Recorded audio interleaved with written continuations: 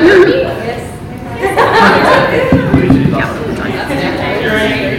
right, everyone. Thank you all so much for taking time out of your reading day to come and to be a part of this seminar on anxiety. I know it's a very timely topic any time of year, but especially this time of year.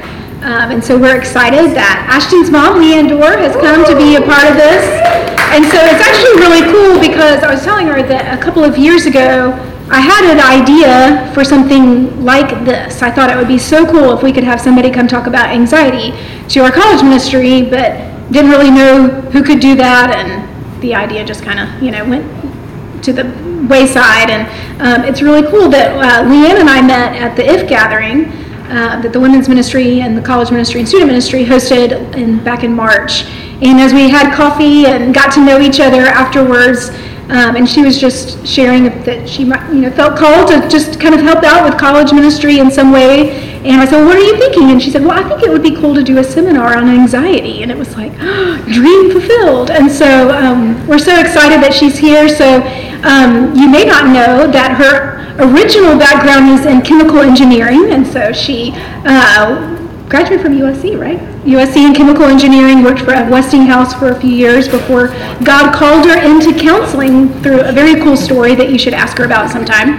And then got her degree in biblical counseling from CIU and is currently at Lake Murray Counseling Center out in Irmo. How long have you been there?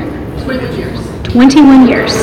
So I hope you have something to take notes with, because this is going to be super practical and helpful for you, and I guarantee there's somebody in your life that needs to hear this information too. So I just want to challenge you to even think about, as you're listening, who can you take this information to as well. So, all right. I'm going to actually open us in a word of prayer, if that's okay? Okay, let's pray. Heavenly Father, we just pray that you would just allow your peace to descend upon this place today. Lord, I know that there is much just nervousness, perhaps even anxiety in the hearts of these students as they are preparing for exams and final projects, graduation for some. There's a lot going on this week, and I know it's hectic and it's a lot of emotions swirling around. And Lord, we just pray that in these next moments, Lord, that you would help us to focus on what you would have to teach us through Leanne this afternoon. Lord, I pray that you would provide us all with practical tools, with truth that we can use, Lord, to live for you in a way that models peace, that models trust, and models that you are the Lord of our lives and that you are the one in control and that we can trust you. So God, we thank you for Leanne and for her taking time to share with us this afternoon. We just pray that you would speak through her today, and for all things to your glory. In your name we pray. Amen. Thank you.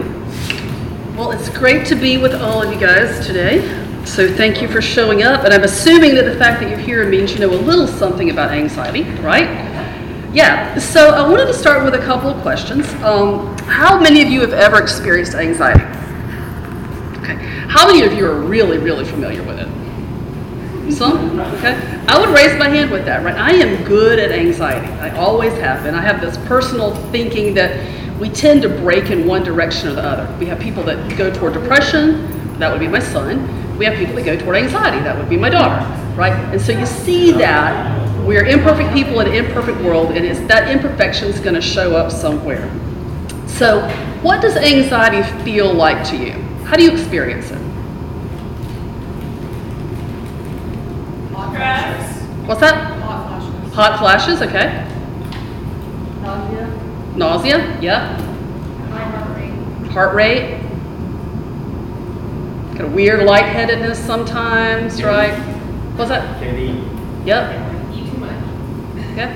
Yeah, so there are lots of different ways that we experience anxiety. So today, I want to cover a lot of ground, and we're going to do it in a short period of time. And what I'm going to give you is what I actually give my clients in the office. So Rob can make slides available to you after the fact. Taking notes is always a good idea because it helps you recall things better. But my goal is to, like my little slides, equip you, number one, to understand what anxiety even is. Like, what is going on when we feel anxiety? Two, tools to deal with it when you do feel it, right? When it spikes, I want to give you what you need to settle yourself down. And 3, tools to reduce the amount of anxiety you deal with overall, right? You don't have to live with it. You don't have to constantly struggle with anxiety. There are paths through that. So, we got until 2 o'clock. I'm free afterwards. If you guys have questions, you can ask them in the middle of it, or you can catch me afterward. I'm assuming there will be some. So, what is anxiety? Anxiety is our God-given response to perceived threat. So, if you perceive that there is some kind of threat to you, you are going to feel anxious. That's what it is at the heart. Now, I like to drop back. Well, before I move on, sorry, my slides are, I need to pay attention to them. So anxiety at the heart is natural, it's normal, it's a normal part of life, and in and of itself, it's really not a bad thing. When does it become a problem? When we're experiencing it too frequently, when we're experiencing it when we don't really feel like we need to. Like, yes, it's a response to threat, but we look around and think, I don't see any threats, so why am I so in a knot? Why can't I think? Why can't I sleep, right? Why can't I function? Because it's just so heavy. So, let's talk about threat, because if it's our God-given response to perceived threat, I think we need to define what threat is. So, to me, threat is anything that involves the potential for a loss of something that matters to us. Got it? So anxiety is connected to loss, to your perception of loss. So when you feel like you could lose something that matters, you are going to feel anxiety. Now, if you threaten to come pull the weeds out of my yard, I'm going to say, come on, right? I'll give you snacks, just come do it. If you threaten to hurt one of my kids, that's a different story, because that would matter. There's something of me that's attached to that, right? So when you are feeling anxious, guaranteed, unless it's like a thyroid issue or some reaction to medication or some allergy that you've got going on, and that can cause it. But I really think 98, 99% of what we deal with is coming from a perception of threat. So any questions or comments about that so far? Again, y'all are welcome to talk. Yes? What are some common threats that college students feel? Well, that's a great question. So I'm gonna toss that back to you guys. What are some common threats that you experience or perceive? School? What about school? Okay, that's great. What about school though? What's the threat involved with school? Family. Failing. Exactly. Failing. Not getting the classes you need to graduate. Right? Yeah, that's the threat. Brent. Should we value anything? I think so. God values things. Right? I'll leave that up to you personally. I think maybe that's a personal decision, how much you're going to value. Right? Great questions. Anything else? Judgment of others. Oh, yeah. Good job. We fear the judgment of others. Like, we're not good enough. What are they going to think? That's a big one for college students. Finding the right job, finding the right spouse, financial concerns, family issues that you got going on in the background. There are a lot of things, right? Something I maybe see some people trying to articulate is there's this thread of like I've got so much going on, right, that I'm just overwhelmed, Okay. right, and that gives me kind of an interval. Like I don't bite off more than I can chew, where I just that all the threats, right, maybe they're kind of all low level, but combined. They are additive, and there's this cool little illustration which I can't do because I don't have it right now, but I could call Trip up and say, okay, I'm going to put one little book, like the C.S. Lewis thickness book, in your hand. How long could you hold that up? Well, for a long time. But if I put the second and the third and the fourth and the fifth, and all of a sudden you've got 30 of them stacked up, they're all small. But what happens? Does it reduce the amount of time you could hold that arm up? Absolutely, because they all fold in together. And y'all, the reality is we live in a crazy world. It is crazy, it is demanding, it is chaotic, it's filled with uncertainty. And uncertainty, just so you know, is probably the biggest source of our anxiety. They did this interesting study that I read about when COVID first started, where they published something. And they had studied people who were waiting for a cancer biopsy result. So they were suspected of having cancer, and they were waiting on their biopsy result. And they measured their anxiety level. And they compared that to people who had gotten their result back and they actually had cancer. Guess who was the most anxious? The ones waiting. It says a lot about our fear of the unknown, right? Because when it's unknown, our brain can run wild and create all kinds of scary stories. And we're going to talk in detail about why that translates into anxiety. But that blank slate, for us as humans, gives us all kinds of creative possibilities. And we don't create the happy endings, we create the terrifying ones. So that's what is going on with that. Great questions. So, where is all this originating from in the brain? I think knowledge is power. And so for me, the more I can understand something, the better I feel like I can deal with it. So how many of you have ever heard of the amygdala? Okay, good. Lots of hands going up. The amygdala is a little part of the brain. It's actually almond shapes, two almond-shaped structures, and I learned that amygdala is the Greek word for almond, so that's kind of cool. Your little trivia bit there. So two little almond-shaped structures that function as our security guard. So your amygdala, it's not the frontal lobe, it's separate, it's not the logical, rational part of your brain. But God created it and gave it to you to keep you alive. That's the bottom line. It's going to try at all times to keep you safe. Okay? The amygdala looks in two places. So it's your little security guard, and it's looking around for threat. And it's important to understand where it looks. Number one, it looks at your surroundings. So it is scanning the environment around you for threat. Now, how does it do that? It doesn't have eyes of its own. So it's monitoring your sensory input. So the things coming in through your eyes, ears, nose, mouth, and skin, it's attending to. And as soon as it decides there's danger in any of those places, it flips on your body's switches for escape. So you with me? So you've got a security guard that's looking around you for danger. Now, how would it define danger? Any idea? Based on prior experience. So your brain contains a file of pretty much every painful, hurtful, difficult thing that you've ever personally experienced or learned about and seen other people experience, okay? So unfortunately, or fortunately, depending on how you look at it, that little file's sitting right there, and it's all stored away. So let's say, hypothetically, you went through this horrible breakup, and your ex drove a red Pathfinder. And you're driving down the road, and all of a sudden you see a red Pathfinder. What's going to happen? Your heart rate's going to go, right? You're going to feel that anxiety spike before you've even had time to process it, right? Your amygdala has seen it, has compared it, because the amygdala works on comparison, on association. So in that scenario, the red Pathfinder is associated with what? Right. Associated with your ex, which is associated with pain, which is threatening, right?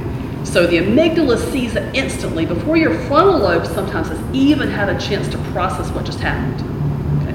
So the amygdala is not the frontal lobe. The frontal lobe, y'all know this, I mean, it's where we do our fine thinking, our logical thinking. So there are mechanisms where the amygdala gets the information, bypasses the frontal lobe, and goes straight to the activation switches. Cool little examples. So there is something, if I can pull the name of it, it's called cortical blindness. So there are people that are blind, they're born seeing, but something's happened, right, and they've lost their sight.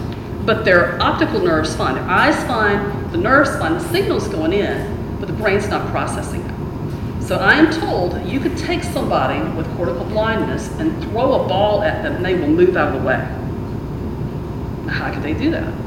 Because the amygdala knows. The amygdala understands what that means. The eyes aren't processing it, the frontal lobe's not getting that information, but the deep brain is. And it's taking action to keep us safe. So when you are triggered, right, sometimes it's because your amygdala has seen something around you that it associates with danger. And I think this pathway is the one that leaves us feeling the most insane, quite frankly. Because like you spike and you think, I'm losing my mind. There's nothing wrong. Why am I such a wreck? That's what's happening.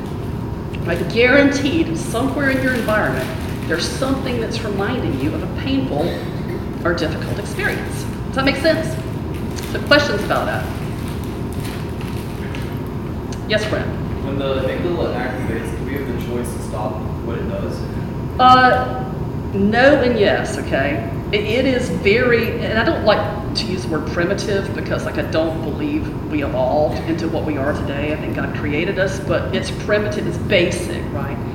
So it's gonna do what it's gonna do, but we can act on it, and we'll talk about that a little deeper into the seminar. It's a great question.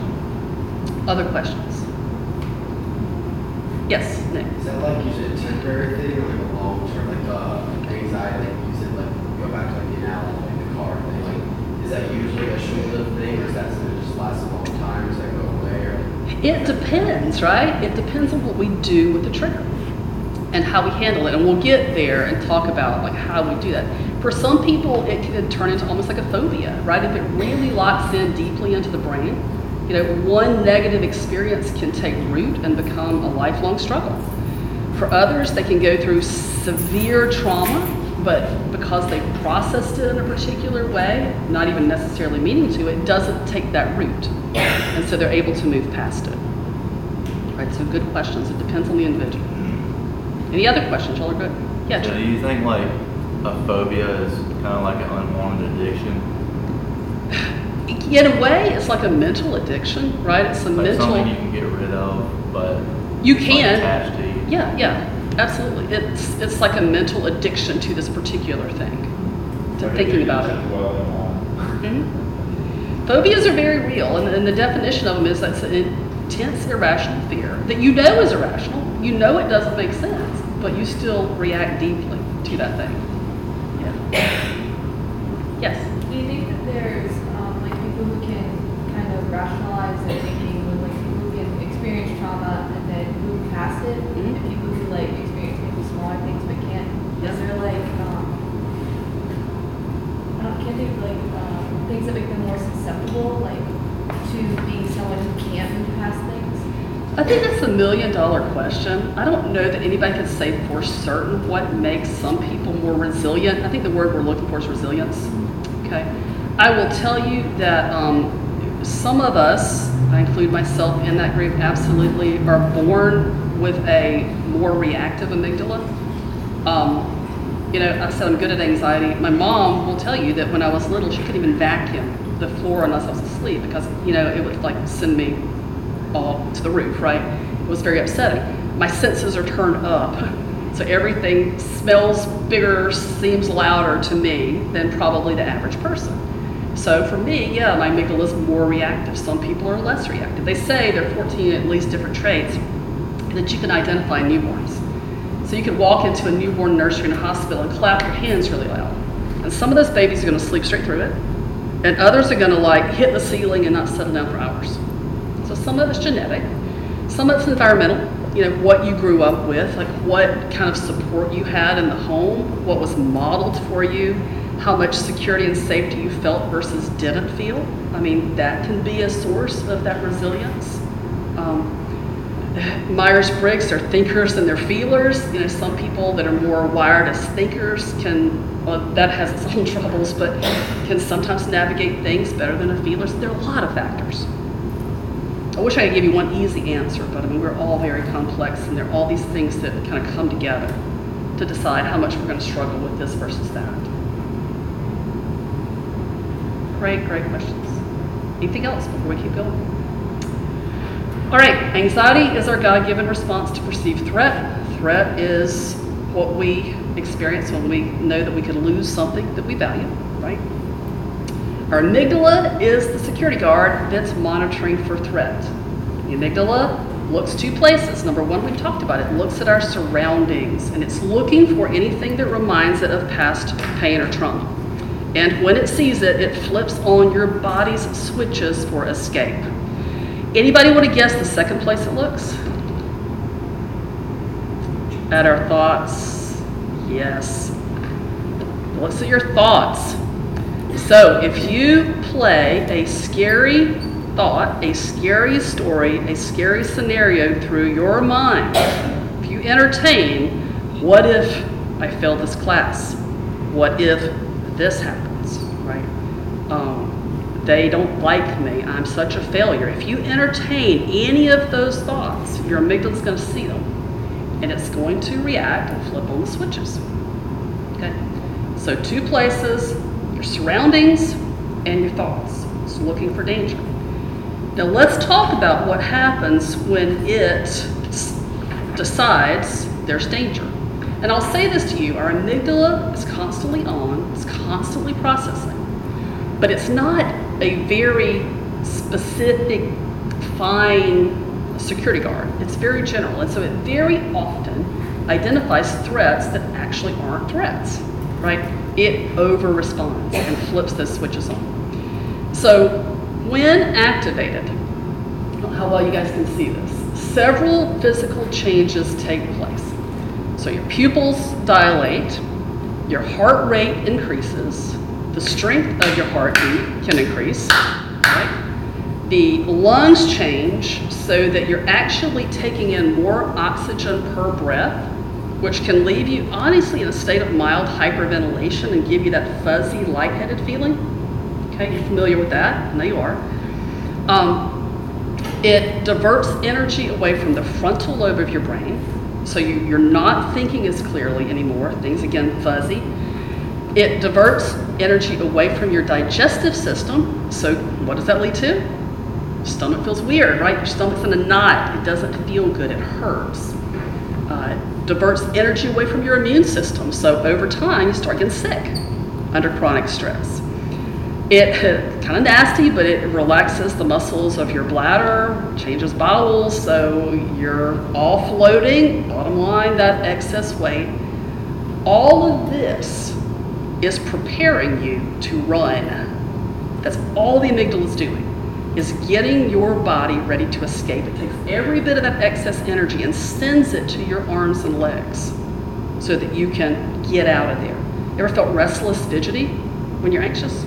That's what that is, right? The amygdala is not fine thinking, it's not logical, it's not rational, it's just trying to get you out of danger. Because if you're being chased by a bear, you don't need to be digesting a cheeseburger or doing calculus problems or fighting off a cold, right? You need to run. And God has designed our body so every bit of that energy is pulled and focused to get you to safety. Okay? So, anxiety that you feel, I hope that this sounds familiar, right? What does this sound like? Anxiety. Anxiety is simply our subjective awareness or experience of that physical activation for escape. Okay. So you don't have an anxiety problem. Anxiety is not a thing that's trying to get you. It's not like cancer or coronavirus or whatever. It is our subjective sensation awareness of our body's activation for escape. Now, what do you think about that? I want to hear a reaction to you to that definition. Makes so much sense. Thank you. Yes, it does, doesn't it? Well done. Wish I could take credit for all this. This is not my original stuff, so I'll give credit where credit's due. But it's so useful. It's so That's useful. what it looks like. As I see, folks kind of dealing with that, like that, they look like they want to run away. Yeah. And they're trying to like, why do I want to? Sometimes we do run away. Yeah. I've seen that, or I've We like seen that. this in our kids. Like we have two of our kids, like I'm connecting with things that they struggle with. Like I can't go to the bathroom. I go to the bathroom with Becky, and it's like Yeah. fidgety, scary. No, you see it. Yes. Is this why exercise like helps with anxiety? Because it's like the release of Yes. this like desire to like escape. Because like whenever I'm feeling anxious, I literally will just like go on like a run or a walk. Like that's the only thing that Yeah. really helps me sometimes. Absolutely. That's exactly why. I mean, it creates endorphins too, but it does burn off because they talk about it flipping on the switches, but like chemically what's happening is it's releasing adrenaline and cortisol into your body. Those are two stress hormones, right? Adrenaline, you know what it feels like. You know, you get scared or startled and you feel it increase. But adrenaline has a really short half-life, and so our body processes it and breaks it down quickly. And y'all all felt that come on. You get scared, and you're like, oh my goodness, and then it settles right down. That's adrenaline. Cortisol is an entirely different beast. Cortisol is a stress hormone that's built up more in reaction to long-term stress, and it does not go away easily or quickly. And that's why, and if I get way too off track, stop me, because my brain tends to just go. That's why if you've been under stress for a long time, okay, and I've had this happen with clients, I've seen it in my own life. If you've been in a really threatening situation, something that had a big loss potential, and you've been in it for months or maybe years, right? It can resolve, but you don't feel better. You know why you don't feel better? Because your body's still flooded with stress hormones. Just because the situation's over doesn't mean, boom, all the cortisol's gone. It's still there. And God has created our bodies to want everything to make sense, right? So your brain and your body is wired to be on the same page, working in sync. So when we know that there's this feed forward mechanism. If I think a scary thought, my body reacts. Turns out there's a feedback mechanism too. That if my body is in a particular state, and my brain sees that, it wants the emotions to match it. It wants it to make sense. So if you're flooded with cortisol, there's a part of your brain saying, okay, something's wrong. I need to explain this. Where is it? And what do? We go find something new to worry about to make it make sense. Does that make sense, you guys? You ever caught yourself doing that?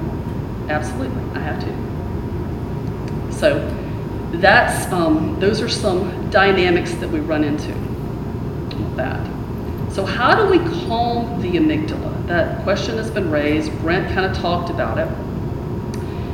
There are these moments, and you are all unfortunately familiar with them, where the amygdala literally takes over the frontal lobe. It hijacks, it just takes control. Those are those trigger moments where the anxiety is just taken on. When that happens, talking to yourself logically and rationally is not terribly effective. We don't have a lot of avenues for our frontal lobe to communicate directly to the amygdala in that situation. While the amygdala is scanning the frontal lobe can't really say stop it. And many of you have tried that, right? Calm down, there's nothing wrong, right? But it doesn't help. It's because the amygdala is off doing its own thing. It's like, nope, danger, I'm gonna protect. And y'all, follow me here, because when it happens, the best thing we can do, and I roll my eyes when I first heard this, is breathe. And breathe correctly. So let's explain what breathing does for us. If you breathe correctly, and breathing correctly, let's just do it, okay? Y'all mind if we do it? This isn't weird. Well, you might think it's weird. I don't think it's weird, okay? So I want you to breathe in slowly for 4, and before you do it, I want you, because when we're tense, well, I was gonna stand by here. When we are anxious, we lock down, like our body locks down, we tense in, right? So before we breathe, I want you to focus your attention on releasing the tension from your rib cage, because breathing deeply means we want to expand those sacs in our rib cage we call our lungs. So in order to fully expand those sacs, we need to release the muscles here, right? And we need to release our abdominal and our lower back muscles, which is exactly where we hold our tension. So release them. And I want you to take a deep breath in for 4 counts, and we're going to breathe out very slowly for 8. Okay, I'm going to actually do it with you because it'll make me feel better too. Okay, ready? So in, really stretch your lungs, and then out. 2, 3, 4, 5, 6, 7, 8. Do it again. And then out. Just like a balloon deflate. 5, 6, 7, 8. Keep doing it. As you breathe in, I want you to imagine that you're breathing in the purest, cleanest air in the world. Okay? out. 1, 2, 4, 5, 6, 7, 8. So pure clean air in. And exhale the garbage. Exhale all the stress, all the anxiety, all the tension. 1, like a big dark cloud, and you're just blowing the worry, the hurt, the fear. You're exhaling it out of your body. Okay? And see it moving away from you further and further. One final time. In. And out. I see yawns. That's a good sign. 5, 6, 7. What do you feel? Do you feel calmer? Some people have trouble with it. You know, they're so wired up that even the breathing doesn't really help. And that can take a little bit more work. So what are y'all experiencing? Anything? Feels a little bit better? Feel better than I did 30 seconds ago. Good, that's what I was looking for. Right. Why does that help? Okay, there's a physiological reason why that works. So when the amygdala takes over, it flips on what we call the sympathetic nervous system, right? The sympathetic nervous system is what does all that activation. There is a nerve that runs up and down our spine called the vagus nerve. Okay. When you breathe in deeply, you are applying pressure to that vagus nerve. And guess what the vagus nerve does? It flips the switches off. It deactivates. It triggers the parasympathetic nervous system. You ever heard of anybody that fainted at the sight of blood? Maybe you're that person, right? That's a vasovagal response. It's when the vagus nerve takes over too much and just shuts everything down. It's like, nope, we're not doing this, you're out.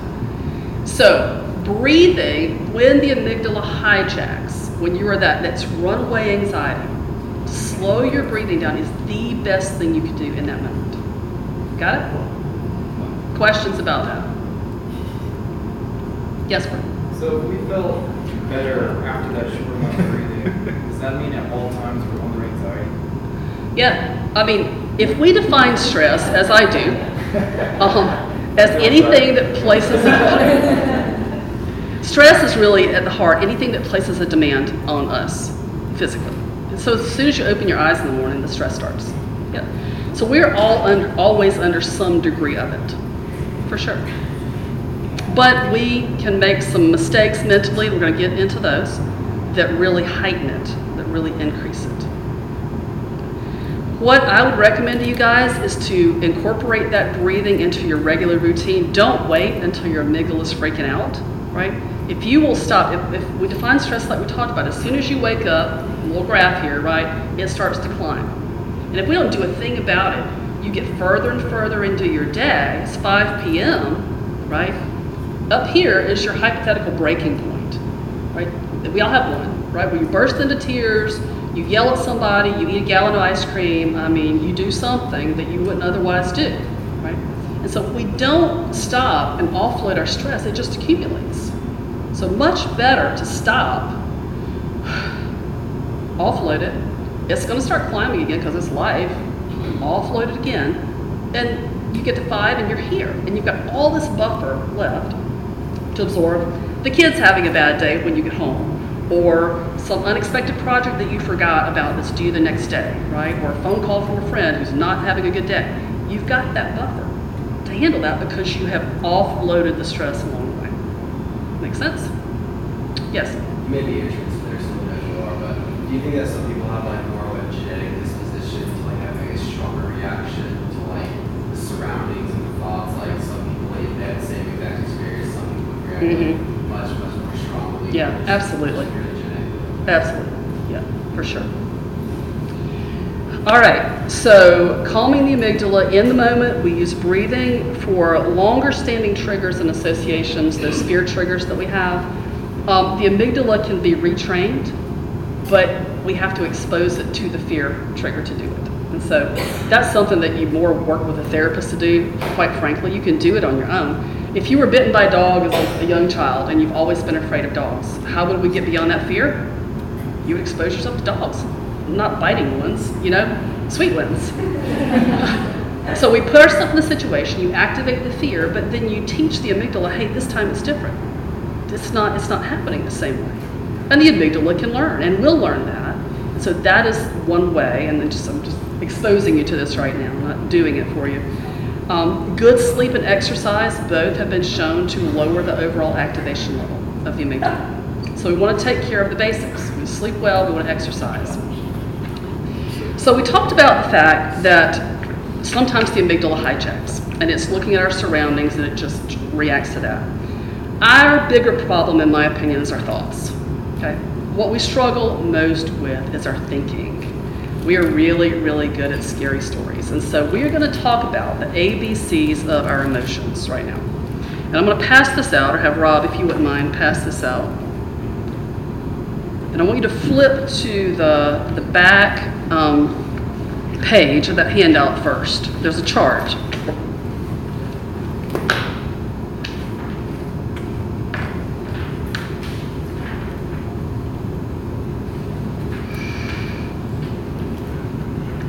So what I'm going to teach you again is what I teach the folks that I work with in my counseling sessions. These are the ABCs of our emotions. So you got your little table right there. A stands for awareness. This is something that comes into our mental awareness, right? It could be something that's happening in the moment. It could be a memory that we experience, but we are aware of something. And I would say that most all of you sitting here today are aware that you have exams coming up soon, right? Or you have some final project, or you have some big change that's going to happen over the summer. So everybody's got something a little bit unnerving in their awareness right now.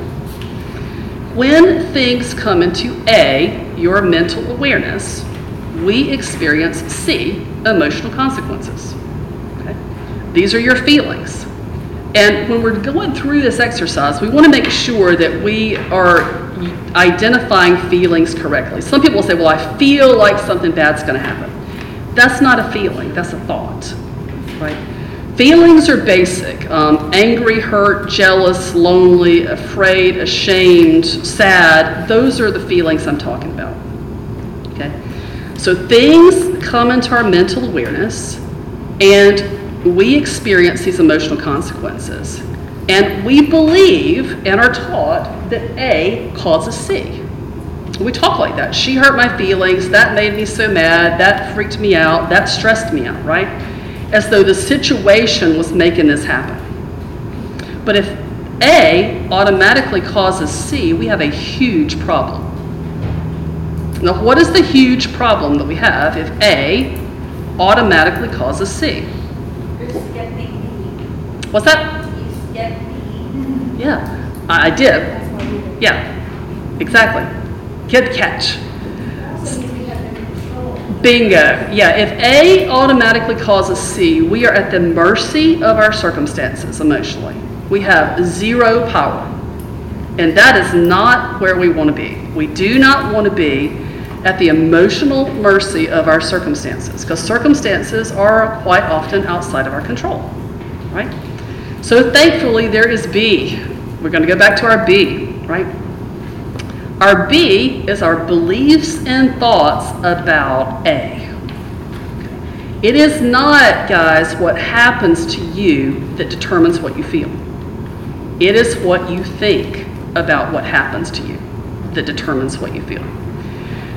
What you believe down deep inside about the situation, about yourself, about your circumstances, about God, right, that determines what you're going to feel. Now let's talk just a minute about what beliefs are. So if you've been in a psychology class, and I'm assuming all of you have at some point along the way, you probably heard the term tabula rasa, right? It's the term they use to describe how we're born. Blank slate, it's Latin for blank slate. So babies are born into this world pretty empty, right? Basically pre-programmed with what they need to eat and survive, but that's it, right? So everything you now know and believe, everything you know and believe, you have acquired through experience in this broken world with imperfect people, you being one of them, right? So what do you think the chances are that some of our beliefs might be a little skewed? Pretty high, right? So because the world is broken, filled with imperfect people, and we are imperfect ourselves, our beliefs can sometimes be faulty. And those thoughts that we have are just surface expressions of our beliefs. Beliefs are down deep inside. We often don't think about what we believe. We've never stopped to pay attention to it. But our thoughts flow from that internal belief system.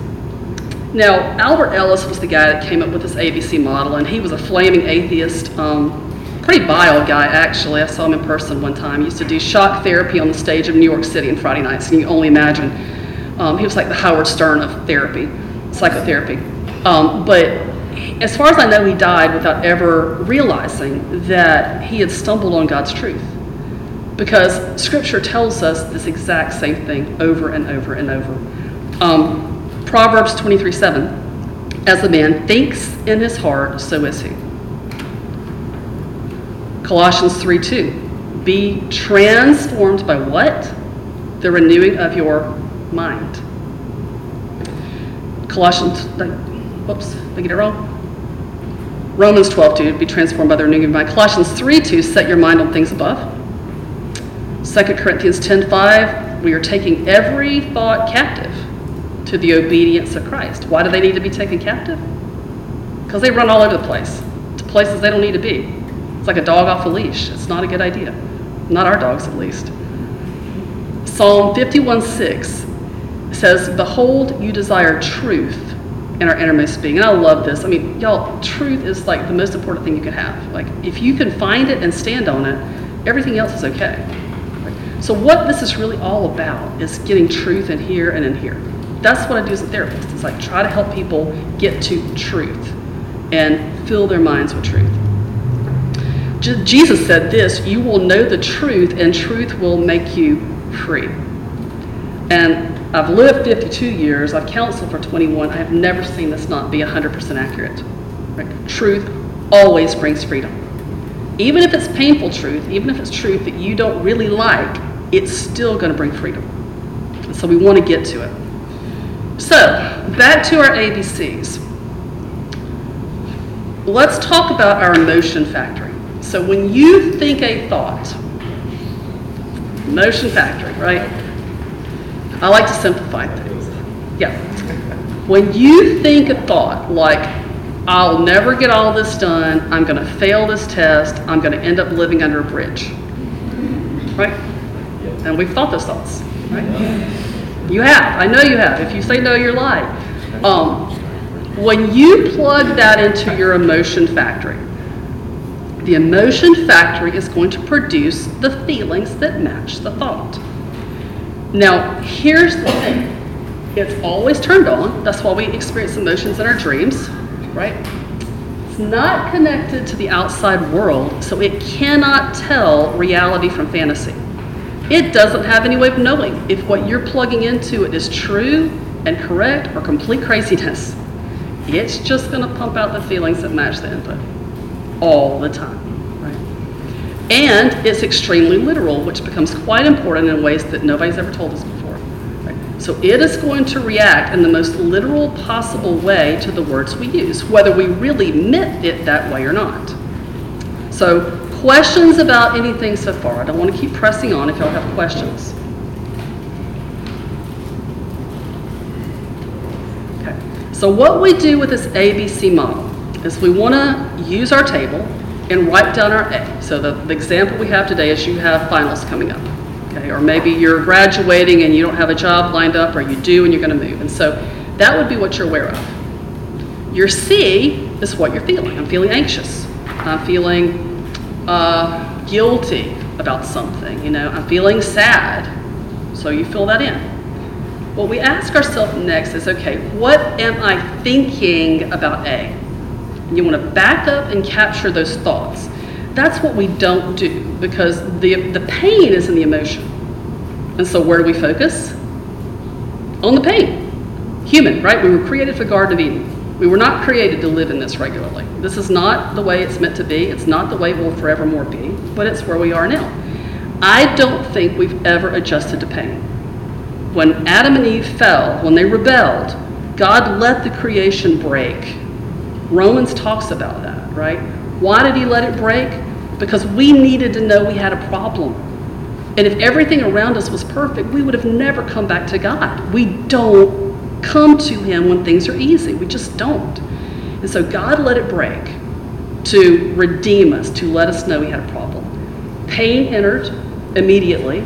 It's not stopped, but it's foreign to us. Pain is still foreign to us, and we try to make it stop immediately. That's why we focus on the emotion, which is just the end product, right?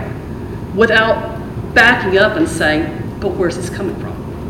And that's why we're not successful in changing our experience, because we're not focusing in the right place. If you want to change what you're feeling and doing, you need to change what you are thinking. And so we come back to our emotion factory. So we identify our thoughts, and we would fill that out. We'll do some examples here shortly. And then we're going to ask three rational questions. They're there on your handout. Number one, is what I'm thinking true? Is this literally accurate? Number two, is what I'm thinking helping me reach my goals? And number three, is what I'm thinking helping me feel what I want to feel in this situation? If the answer is no, we need to change it. We need to correct the thought. Now, this isn't the power of positive thinking. You're not going to lie to yourself that things are better than they really are, because that's not going to work either. We want truth, right? We want to speak the truth to ourselves about the situation. So let's look at your handout. These are the common mental mistakes. Again, I didn't come up with a list. Let's walk through them. Yeah, we got plenty of time. So, first one, polarized thinking. Things are either black or white, all or nothing. There's no middle ground. So, if I'm not perfect, I'm an absolute failure.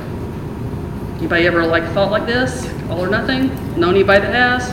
Yeah, we got some hands going up. Absolutely. Now, if I plug that into my emotion factory, if I say, if I'm not perfect, I'm a failure, what's the emotion factory going to produce? Fear, anxiety, right? That's not going to be good. But is this true? Is it true that if I'm not perfect, I'm a failure? There's an entire range, an infinite number of points between perfection and pathetic. Right? There really is. And just because I don't land here doesn't mean I'm here. That's black and white. And that's the problem of perfection, by the way. I wasn't meaning to address this, but for my perfectionists in the room, but you think about a graph, like a continuum. Perfect here, and I've got pathetic here. When you don't hit perfect, where does it feel like you are? Here, right? Imagine that anxiety comes from living that way, right? Because you intuitively know you're not infallible. So the energy that it takes to hit this consistently every time is unreal. And believing that if I miss this, I'm here, is terrifying. So you live in this constant state of threat, because to not hit this means this. Y'all can relate to that? Yeah. And I would suggest for my perfectionists in the room, I used to be one at your age. It finally occurred to me that I was doing a really foolish thing with that. Mostly because why do we try to be perfect? Because we want people to like us. Right? And so I had this belief that I've got to be perfect for people to like me. And this is totally off topic, but I think it's probably important to you guys. And one day I was sitting in my room and I heard the Lord say, Leanne, how do you feel when you're in the presence of perfect people? So I'll ask you that. How do you feel when you're around perfect people? Do you feel comfortable? You feel pathetic, right? You feel at ease? No. And it's like ding, ding, ding, ding. God will say, so why in the world, if your goal is connection and relationship and having people like you, why do you think perfection is the way to get there? If you don't want to be around perfect people, if it makes you uncomfortable. I'm like, that makes all the sense. And so I was able at that point to say, I'm not abandoning this. This is not helpful to me. Right? I want to replace it with excellence. Right? Perfection is a point. Excellence is an approach. So if I'm going to do what I do with excellence, that leaves me some wiggle room, right? I'm not always going to get it right, but I'll do my best. And instead of being perfect, try being real, because people like real a whole lot better than they like perfect. So when we're real and we're approachable, you're going to draw people to you. When you're perfect, they're going to be like, oh my gosh, what's he thinking about me? I mean, I'm probably looking at my shoes, they feel judged because you're judging yourself. That, again, completely off topic. That's what I meant. I can like go in different directions. Any questions about that or comments about that? All right. So, 2, overgeneralization. That's taking one little experience and applying it to everything, right? So, if I made one bad grade on a quiz, I'm going to fail this class. That's overgeneralization. It's having one stumble and taking that and applying it broadly.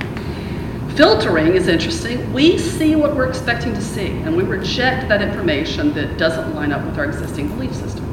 So if you don't believe people really like you, you could have people adoring you, but you're going to dismiss it. You're not going to see it, right? You're only going to see what you're expecting to see. So that's filtering. Catastrophizing, something I bet we're all good at. Yeah, Nick? Is that like a confirmation bias, basically? Filtering? It is, Okay. yeah. That's another more fancy phrase for That's it. the way I. Yeah, exactly. Catastrophizing, not a word. It is a word in our vocabulary, right? So that is thinking or saying to ourselves something's going to be terrible, awful, horrible, when it's actually only unfortunate. So this goes back, guys, to the fact that the emotion factor is really literal. So if I say, I'm going to make a C on this test, and that's terrible, okay? Because the emotion factor is literal, terrible is processed as terrible. Now, to me, being trapped in the top floors of the World Trade Center buildings, September the 11th, 2001, after the planes hit, that's terrible. Those people knew there was no way down. There's fire beneath them. And they were, what, hundreds, thousands of feet off the ground. That qualifies, right? You making a C on a test is not terrible, right? It's unfortunate, it's unpleasant, but it's not terrible. Now, I want you to think to yourself in this moment, if I make a C, that's terrible. And you feel your stomach nodding up just thinking that? Okay. And that's the power of the emotion factor. I just told you to think that. I just chose to think it myself, and my stomach's nodding up. I'm not about to take a test. I'm not going to make a C. I mean, I'm never going to take a test again, as far as I know. Don't intend to, right? But my body's reacting to the thought because my emotion factory doesn't care that I'm here trying to teach you about anxiety. It's just processing the words I just thought. Okay? So now I want you to change it instead of thinking that's terrible. I'll make a C. I could make a C, and that's just unfortunate, but it'll be okay. Does that feel different? Fascinating. So again, we're not trying to make ourselves feel fantastic. But if we've got an unfortunate circumstance that we've got to deal with, so we've got this much unpleasantness or misery to deal with anyway. If I let my brain go in catastrophic directions, I'm going to create this big old load of negative emotion that now I also have to process and deal with. So my problem just went from here to here. Now I've got to fight my way through the depression and the anxiety and the angst so I can even focus on fixing my problem. This is the part that we're trying to eliminate or minimize, right? So if we keep truth in the forefront and we learn about the mental mistakes and train ourselves not to make them, you greatly minimize your emotional distress, even in the face of unpleasant things. Make sense? Okay. Discounting the positive, I think that's self-explanatory. We have great qualities, but we choose not to focus on those. Jumping to conclusions, that's a big one. Forming opinions without knowing the facts of the situation. Mind reading, we do that all the time. Somebody walks past, they don't talk to you, oh, she hates me, right? She's mad at me. Hell, you don't know what somebody's thinking. Half the time, we don't know what we're thinking. You know, how are we going to know what somebody else is thinking, right? So we want to really slow that down and not jump to those conclusions about other people's thinking. Fortune telling, again, I'm going to fail this test. Do you know you're going to fail the test? No, you actually don't. It's assuming we know the future without actually knowing it. Magnification and minimization, it's like making something bigger or smaller than it actually is. Past determining the future is a big one. When people have they've had 3 or 4 relationships that have gone wrong. And they will conclude, I'm never going to be happy. I'm never going to find the right person. That is believing that the past determines the future because something has been a particular way before, assuming it's going to stay that way. Now, is there any reason to believe that's true logically?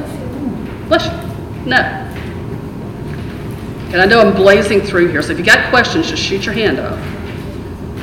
Emotional reasoning is another real big problem. This is the error of saying because I feel it, it must be true. If I feel anxious, there must be danger. No. No, you feel anxious because you're thinking an anxious thought. Just because you feel it doesn't mean it's real, right? This is where emotions get kind of tricky and misleading. Irrational labeling is that's calling somebody by a label. I'm a loser, I'm a failure, he's a jerk. The way the brain processes, like I'm a loser, is though that is all you are.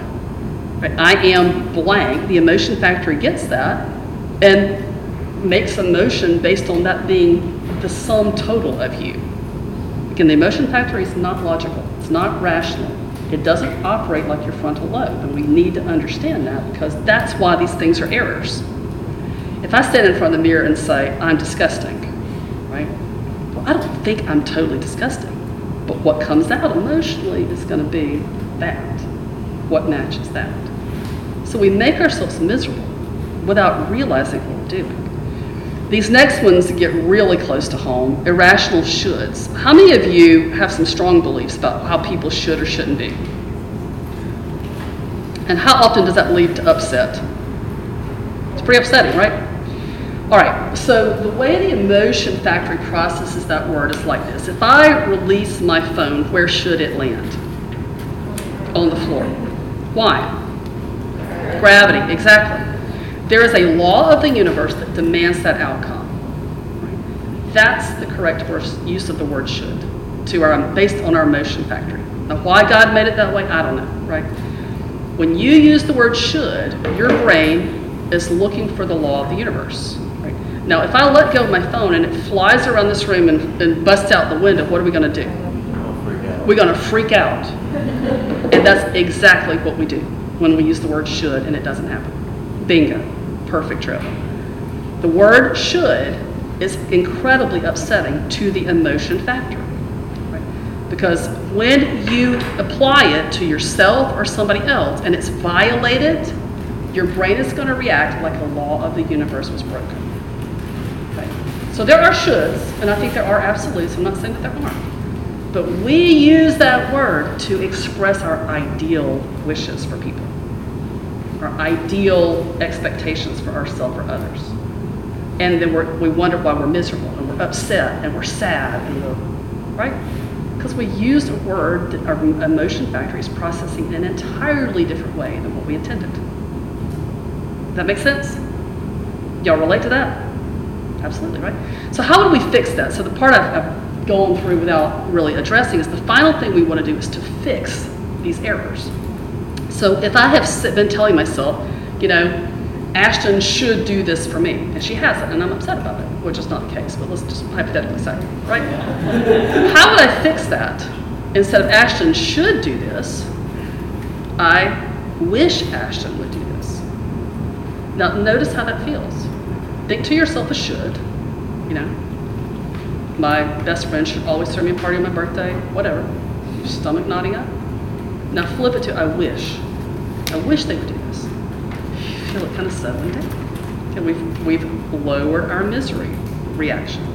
Yes, Renee? When you change it from a should to a wish, it becomes something that you understand. I need to communicate this. Okay. Should seems like this is understood by all of us. And this is a reasonable expectation. You should do this without even saying so. So good. It's like, oh, I wish you would throw me a birthday party. Yeah. You're like, oh. Maybe I should communicate that wish, because we understand wishes are general. I like it. Desires are more readily communicated than these unwritten rules. I like that a lot. Kind of comes back to that law of the universe thinking. They should just know, right? They should know. People, I can't read your minds. I'm a counselor. I have no idea what you're thinking unless you tell me. Right? I don't. I would just be assuming. And you don't have any idea what I'm thinking unless I tell you. So set aside that mind reading. For healthy relationships, you've got to communicate. Girls are bad about it. We think guys should just know. We are, right? And some guys are probably bad about it too, but girls are really bad about it. They don't. I'll stop there. I'm not going to say more. I will leave it at they don't know what you're thinking, right? You have to tell them. Got to move forward before I get into too much trouble here. Number 15 is a big one as well. We confuse needs and wants. How often do you use the word I need this or I need that? All the time, right? Well, guess what happens in the emotion factor when we apply that word? It processes it in terms of life and death, like food, air, water, shelter. So to your brain, the word need means this thing is necessary for survival.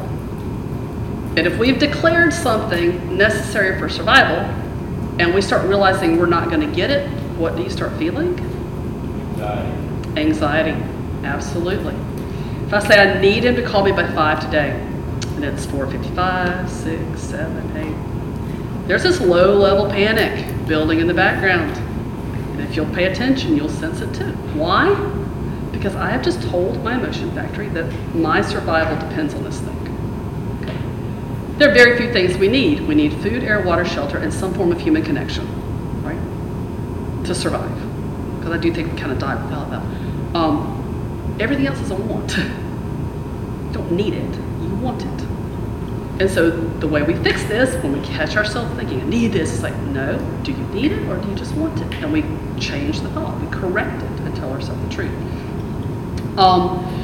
Next one's a big one too, confusing choosing or having to or choosing to. I have to go do this, I have to go to this class, I have to take the stupid exam, right? I have to go to work today.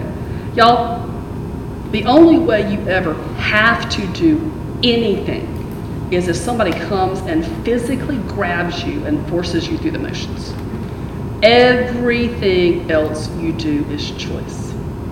Everything. You chose to be here today, you chose to go to work, you chose to go to school, you chose to be in the relationship you're in, you chose to stay in the relationship you're in. You chose it all. And that's actually really empowering to realize. So we convince ourselves falsely that we have to do things when we don't like our options. So when I don't like my choices, I come to think that I have to do something, right? But everything you do is choice. You can absolutely choose to never go back to class again. You can choose not to go to work. You can choose to never get out of bed again. I mean, you can do that, right? You're choosing. Now, would you? No. I could choose to not ever pick up my phone and see another client. But I'm not going to do that because I care about them and I want the money, right? I have bills to pay. So I'm going to make the choice to do things I don't necessarily want to do because I don't want the consequences. Y'all with me? Okay. So that's that particular mistake. Can't stand it is kind of similar to need. If I say I can't stand this, who's ever thought I can't stand this? How do I know that was a lie? Because you're sitting here looking at me today. Literal emotion factory, how do you think it processes can't stand? As it will be the end of me. I physically can't endure it. Again, it's not logical or rational. I don't know why God designed it that way, but he did. So we don't want to tell ourselves, I can't stand this. We tell ourselves, I don't like this. This is unpleasant. I don't want to do this, but I can stand it. And again, your misery level comes way down. Magical worry is a huge one. Okay, who's a worrier? Okay. So what are we actually doing when we're worrying? What is worry? In the most basic sense, what are we doing with our time? Lack of trust in God. So lack of trust, it comes from lack of trust. If I'm worried, if you're looking at me and I'm worrying, what do you think? Nothing. You're not seeing a thing, right? You may see a pained expression on my face, right? You're not seeing me do one thing. I could be sitting here worrying nonstop. And all that's happening is my brain's spinning in this little circle, accomplishing absolutely nothing in the world around me to change my circumstances. Okay. Worry is the belief that if I put the work into worrying, and worry does take work. I mean, it consumes energy and it consumes time, right? So it's work.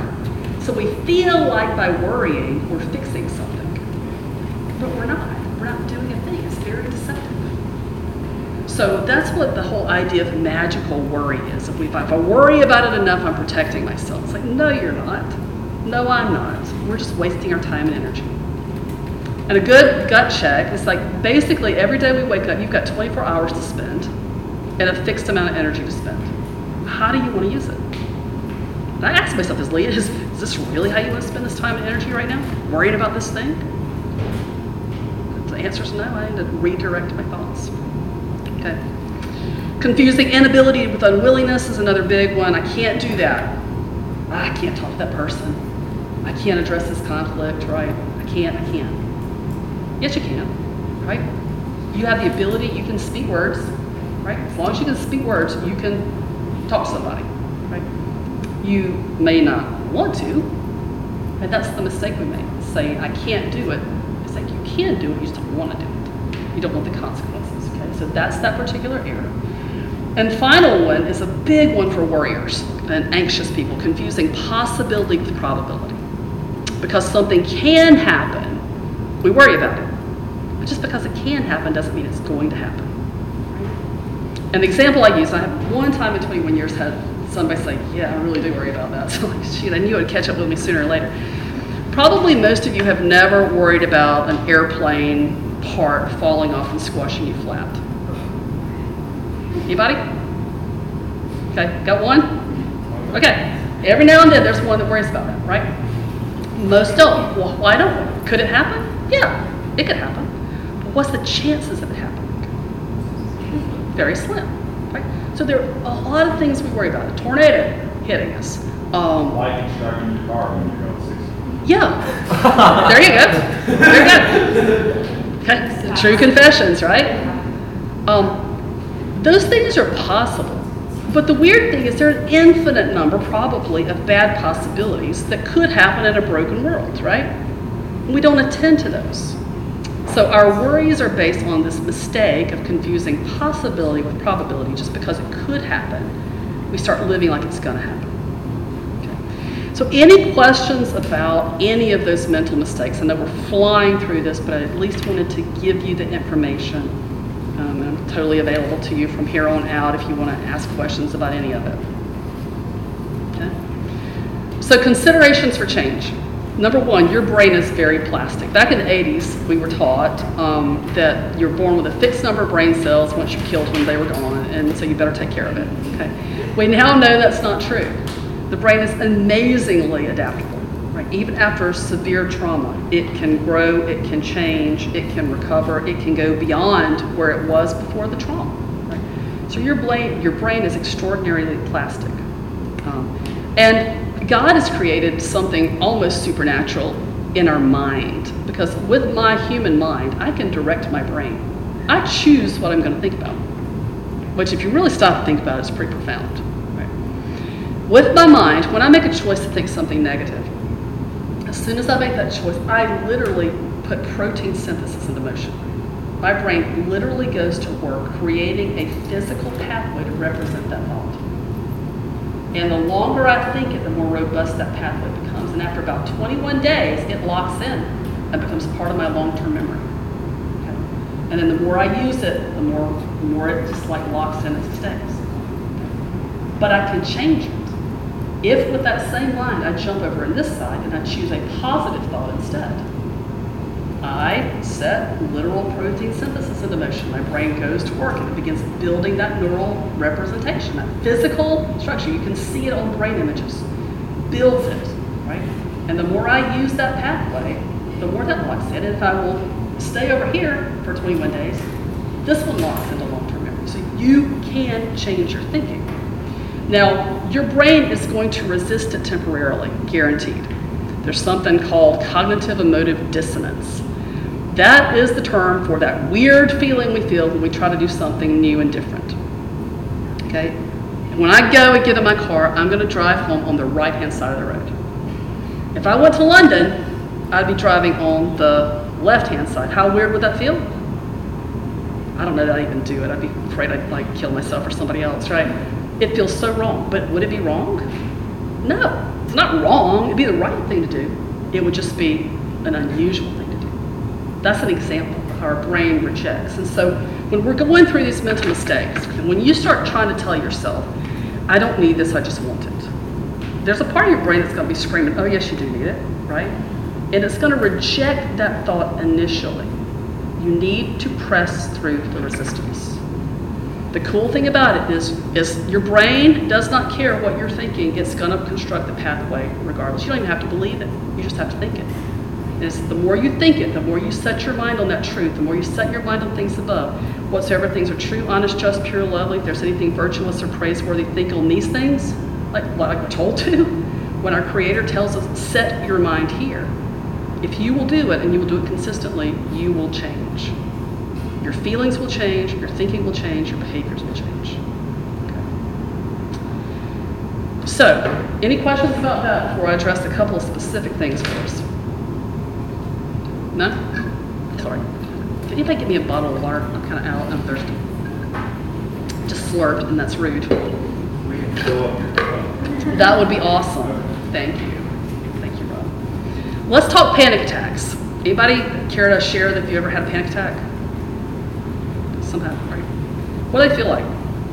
You're dying. Like you're dying, right? Yeah. I think I've had maybe a couple, over the years. They're terrifying. And people think they're having heart attacks. If you haven't had them, you know people who have. You've been around friends that have had panic attacks. So what are they? And I say this to after our common mental mistakes because you now have the tools to understand. So panic attacks are a fear of fear response. And they kind of go like this. The theory is that our brain can make these catastrophic misinterpretations of normal bodily reactions. So I had a lady that had COPD, chronic obstructive pulmonary disease, right? And she was having these panic attacks, but it turns out she was having them after she walked to the mailbox or if she would lift her arms over her head.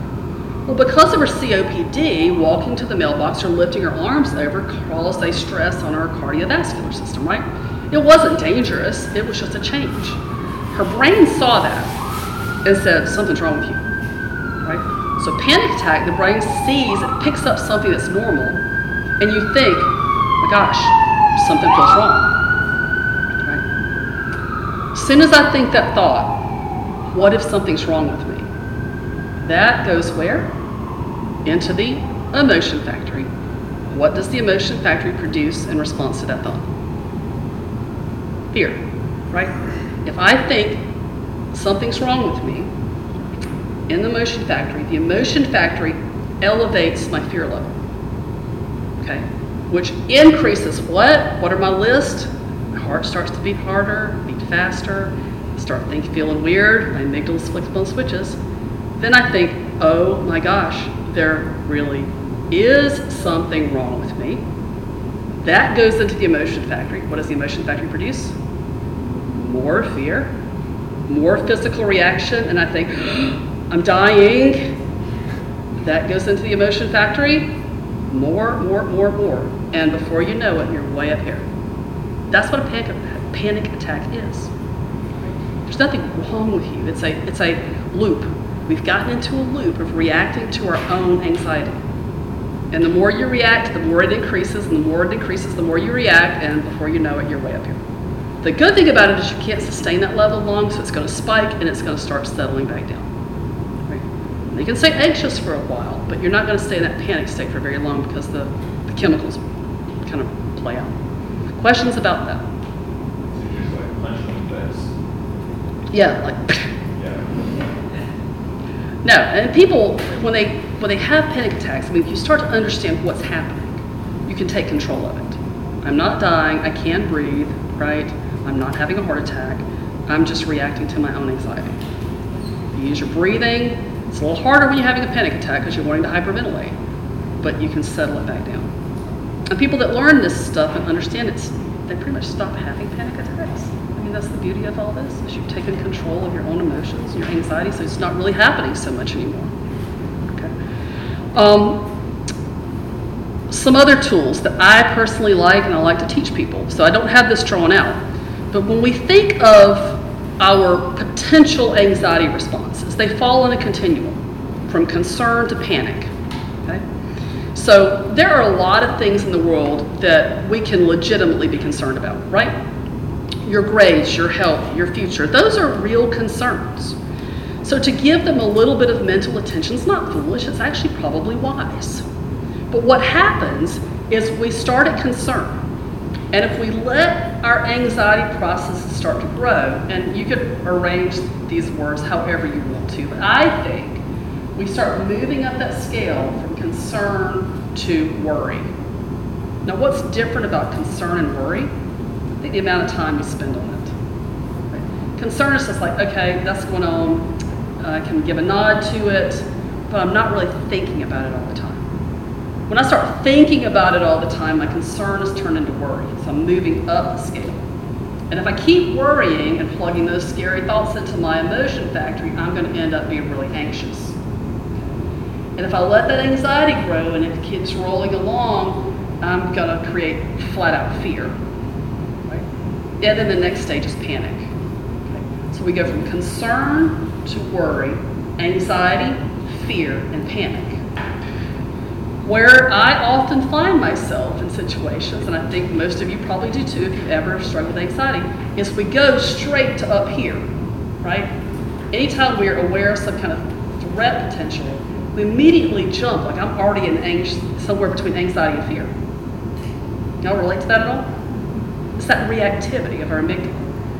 And so one of the great things we can ask is, okay, where does this actually belong on the scale? Given the circumstances as they currently are, where does this really belong? And 99% of the time, guess where it's going to belong? Concern. It's just concern. And so I like, this is kind of weird, but picture myself like grabbing the dial and just turning it down. Because Leanne, this is just a concern. Settle it down. And that's helpful. Another helpful tool, and we don't have time to build it right now, is what I call a consequence scale. Right? So if we have a scale of 1 to 10, and 0 to 10, 0 is no consequence whatsoever. 10 is the worst possible thing we could think of, which, as I've thought about it, is the catastrophic, painful death of myself or somebody I love. That's the 10. Okay. Everything else is going to fall somewhere in between those points in terms of consequence. So let's say you total your car. Where would you put that on the scale? If 0 is nothing and 10 is the painful, catastrophic death, excruciatingly painful death of somebody you know and love, or you. Where does totaling your car? You didn't get hurt, you just totaled your car. 6, depending on where we are financially. It could be a 6 for some, it could be a little lower for some. Yeah, it depends. You own the car, and you've got to replace it, right? Okay, let's say it's a 6. Total loss house fire. Yeah, right? That's pretty big. We might put that at an 8. It's recoverable. I mean, nobody died, right? You lost everything you own, nobody died. Maybe 8, 7, 8. Cancer diagnosis, you know, we'll get on up there.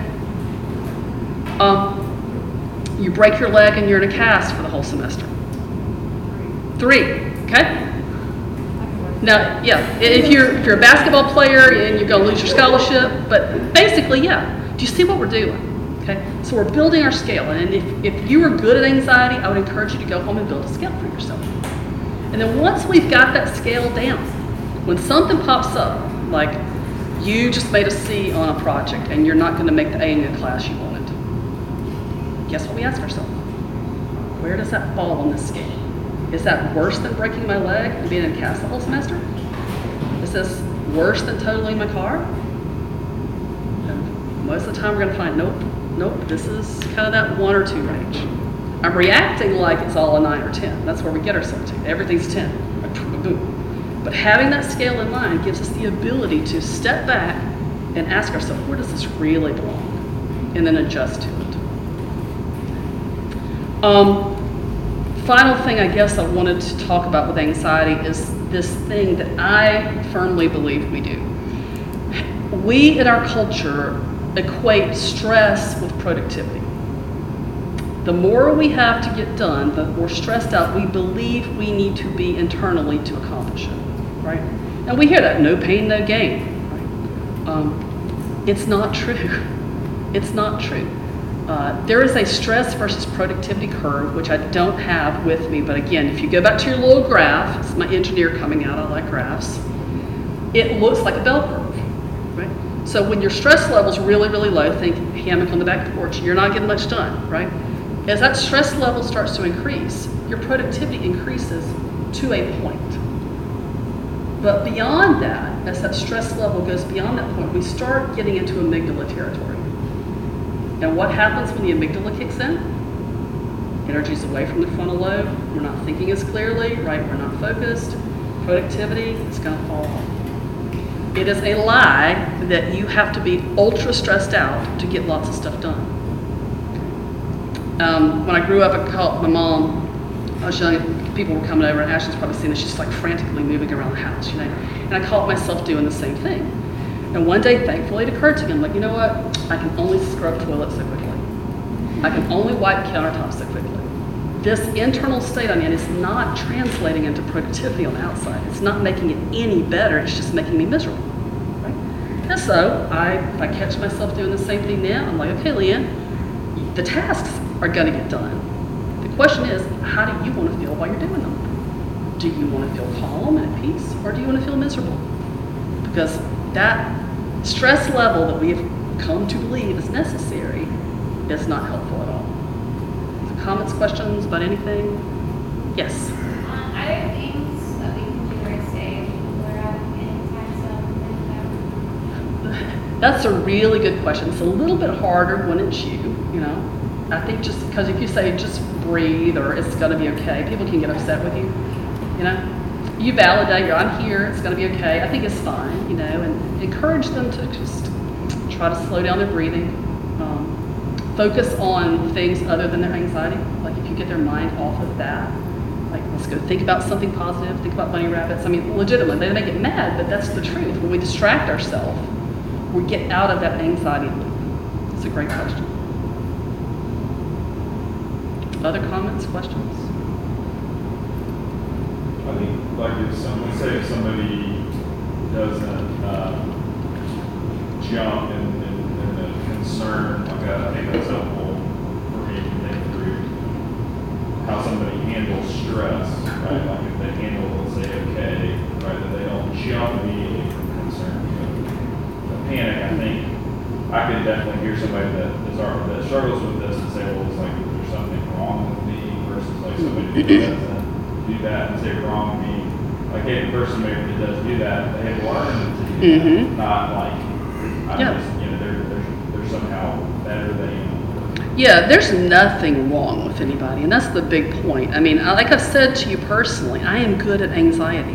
My brain kind of naturally wants to go there. I was born that way, apparently. I mean, there is a genetic component. I'm more type A personality, right? That's okay. It served me well, I mean, in a lot of ways. It's not all bad. I've achieved a lot of things as a result of that drivenness, but it's like I don't want it controlling me. And so with every strength you've got associated weaknesses. The people that are best at anxiety tend to be really intelligent people. I mean, the smarter you are, the more your brain is going to be active and the more trouble it can get itself into, quite frankly. Right? So it's not the weak that have panic attacks, it's usually the strong people that are pushing themselves and driving themselves hard. Yeah. I was just curious, like, what do you think the relationship between, like, because I know OCD is like a type of anxiety disorder technically, but like, do you think that people's anxiety can manifest in like OCD tendencies? Absolutely, yeah. So when we have those, I mean, for one, the disorders are man-made categories, right? So there's no blood test for them. And that's important to keep in mind. Clinicians have just tried to group different sets of struggles. Any anxiety disorder is ultimately about our attempt to control things that we feel out of control of. So OCD is this loop of the more anxious I feel like, we convince ourselves that if I do these things, I'll be safe. Eating disorders are similar. Eating disorders are always about control, right? I can't control everything else, but if I can control my body, then I'll feel safe. OCD, we're not trying to control our body necessarily, although there are forms that focus on the body. We're more trying to control whether the doors are locked or how things are arranged in a drawer, and it's just an expression of our fear of being out of control. Yeah. Like, so do you think that you were talking earlier about how like certain things will like trigger our anxiety response, like things that remind us of pain or like any sort of like perceived threat? Like, can those same things like trigger like OCD habits? Yes. So if I say it triggers anxiety, you're exactly right. That anxiety may come out as OCD, it may come out as eating disorder tendencies, it may come out in a different way, yeah. We have our own preferred flavors and expressions. Yeah. These are great questions, y'all. Anything else? Yes, Renee? How do you think we fight against just the culture and I think just the climate that we're in really breeds anxiety from, it's almost like this badge of honor to be stressed out, being freaked out, and we have these we almost are just habitual catchphrases, that it's like, I don't know what else to say, so, how are you? Oh, I'm stressed. It's just, You're right. become such a default position that I think it almost makes it harder because it's almost like we're anxious to not be anxious because then we're going to be perceived as weird. Like, why aren't you stressed about this in class? Why aren't you more upset that you don't know what you're doing after graduation? You know what I'm saying? Like, how do we kind of fight against the cultural waves that encourage anxiety? To me, it's about recognizing that it's a cultural wave. I mean, it's like understanding that this is a distortion. It's that stress versus productivity thing. It is very American. I mean, it is very cultural, but it's not biblical. I mean, God rested on the seventh day. God, who spoke the universe into existence over 6 days, rested and enjoyed, and made a real big deal about the nation of Israel doing the same thing. They got in a whole lot of trouble for a whole lot of years for not resting and honoring the Sabbath. I'm not saying we should honor the Sabbath per se, that's a different discussion. But God never meant for us to push ourselves. And actually, the way you guys are living and that I live has only been known to humanity for the last 100 years, since the invention of the light bulb. Okay, and that's real. So for 6,000 years of human history, when the sun went down, if they didn't have oil lamps, activity it slowed. I mean, you could only do so much by lamplight. And so they went to bed and they rested. But with that little invention of the light bulb, what happened? Days got extended for 24 hours. Now we can stay up round the clock. And then you get these, right? And not only can I stay up around the clock, I could literally be connected around the world to anybody I want to 24 hours a day. Bombarded by information, bombarded by news, bombarded by data and stimulation. You think humanity's adapted to that in just 100 years? Heck no, right? And we wonder why we're so tired and we're so anxious and we're so depressed. We weren't designed for this, y'all. It's not the way God meant for us to live. Would that be, this is kind of the handling of the stress. I've seen it in my own life of just seeing, whatever it is I'm looking at, it doesn't really matter. It's internet, books, social media, whatever. It's like this information just stresses me out. Right. Like in your parlance. Mm-hmm. Because I have to, the more information I have, the more I have to process it, the more I have to make sure my thinking is correct in that information that I'm processing. I've cut myself off from a lot. I mean, especially as we're going through the election and all the political stuff and COVID. I mean, I was pretty much glued. Ashley can tell you.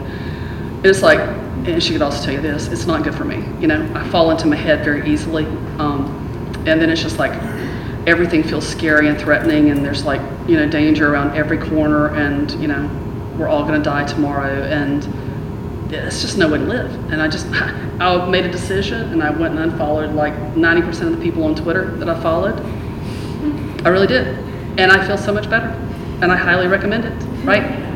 We weren't meant to know this much. We weren't meant to be bombarded with this level of information this fast.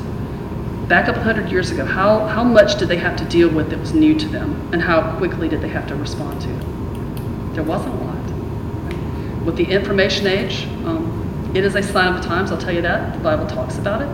Like in the last days, people will run to and fro. And knowledge will increase. Like God predicted it. He said it would look like this right before Jesus came back, and we're there. And we're there in every other way too, but we're there in that way because it's just constant. Your brain isn't meant to do that. And so you step away from social media, or at least greatly reduce it, you're going to feel a whole lot better. Brent? All right, I think I have two questions. The first one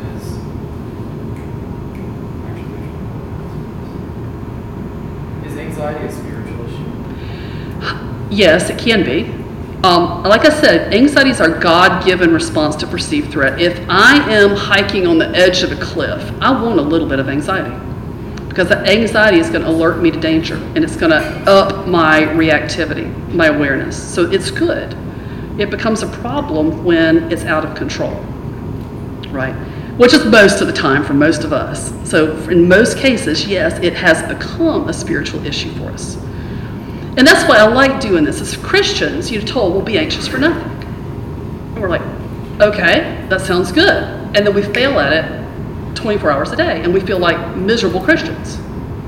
What I like about this is that it tells us how to do that, right? Yes, anxiety and worry is ultimately a lack of trust in God, but like the Bible doesn't give us every bit of information. Like, you don't go to a dentist who was trained by reading his Bible. I mean, you go to a dentist who was trained by discoveries that we've made through science that are useful to help us, right? And so there's all kinds of truth in the world that doesn't happen to be recorded in Scripture. And that's this, cognitive therapy stuff is one of those things where people have figured out this is how your brain actually works. When we take that information, we can use it to take every thought captive. We can use it to be anxious for nothing. Yes? And my second question is that because we don't exist in the flesh, we struggle with principalities and spiritual issues. Yeah. Is it a polarized way of thinking if you know that everything is a struggle between good or evil? Is that polarized thinking? No, because there are some black and whites. That's a great question. I mean, that's truth, right? That's not polarized. I mean, it's true that our struggle is not against flesh and blood, but we have God's kingdom and we have the enemy kingdom. And that is a black and white, right? You are either a follower of Jesus Christ saved by his blood or you're not. That's a black or white. Jesus is the only way to God. That's a black or white. So there are absolutes. But the problem comes in, Brent, when we make things black and white that shouldn't be. Okay. Yeah. I feel like this is, it can be both cases, but I guess in the terms of a scale, would you say that anxiety and depression is more so temptation or sin? Is it temptation or is it sin? Because he says, do not be anxious. Yeah. That's a command. Mhm. He says, trust in me. Mhm. It's a lack of trust. I think ultimately, yeah, my thinking is this whole total depravity thing, right? So I am in the flesh. Like, we were born rebellious, we were born spiritually dead. When I accepted Jesus Christ as my Lord and Savior, I was made in that moment spiritually alive. He placed his spirit in me. But he didn't change this. I'm still stuck in this fleshly body, and I will be until he comes back for me through death or coming, right? And so as long as I'm in this fleshly body, everything I do will be contaminated by some level of sin. That doesn't let us off the hook. But it just says, yeah, there's sin behind everything we do. Brent? Well, you quoted a scripture earlier that said we have a renewing of our mind. So there is going to be a point in our life where we do not deal with anxiety. Maybe, I don't think we could ever get there fully, Brent. I mean, I think that those are the goals, but because we are trapped in this fleshly, physical body that is fallen, and Paul talks about it, the good that I do, I don't want to do. We're not going to be set free completely until Jesus comes back for us. That's just our reality. I didn't choose it to be that way. God in his wisdom did. And there's actually a verse that addresses that I find very comforting and encouraging. So the Apostle Paul wrote, "For we've been given this treasure in earthen vessels." Anybody familiar with the verse? Okay. What's he saying? That's not the whole verse. I'm going to stop there. We've been given this treasure of the new life, right? In what? Earthen vessels. He put it in the same old fallen flesh. And gosh, that's frustrating sometimes, If there was a button on this table that said sinless perfection, I'd slap it so hard it'd make my head hurt. Hand hurt, right? I would. I don't want to struggle any more than you want to struggle. But God, in his sovereignty, gave us the treasure in earthen vessels so that the surpassing greatness of the power would be his and not our own. Y'all, humans are made to worship. And if God had perfected Nick or Ashton or Rob or Tripp, guess who they'd be worshiping? You. Nobody needs to be worshiping me. So God left us to struggle with sin because in his grand redemptive plan, people, when good comes out of my life, people look like that's not normal. That's God. And that's what they need to be thinking, right? That's the answer to why you struggle. That's the big picture. And that's why, not that it excuses your sin, okay? Not that it excuses your choices, but why you can rest in God's grace in knowing that He left you in the battle on purpose. I hope that's helpful. I think that may speak to what you're saying. You said earlier, we don't know why like our bad thoughts have this like really interesting way of kind of manifesting themselves in negative emotions, but it actually works the opposite way too.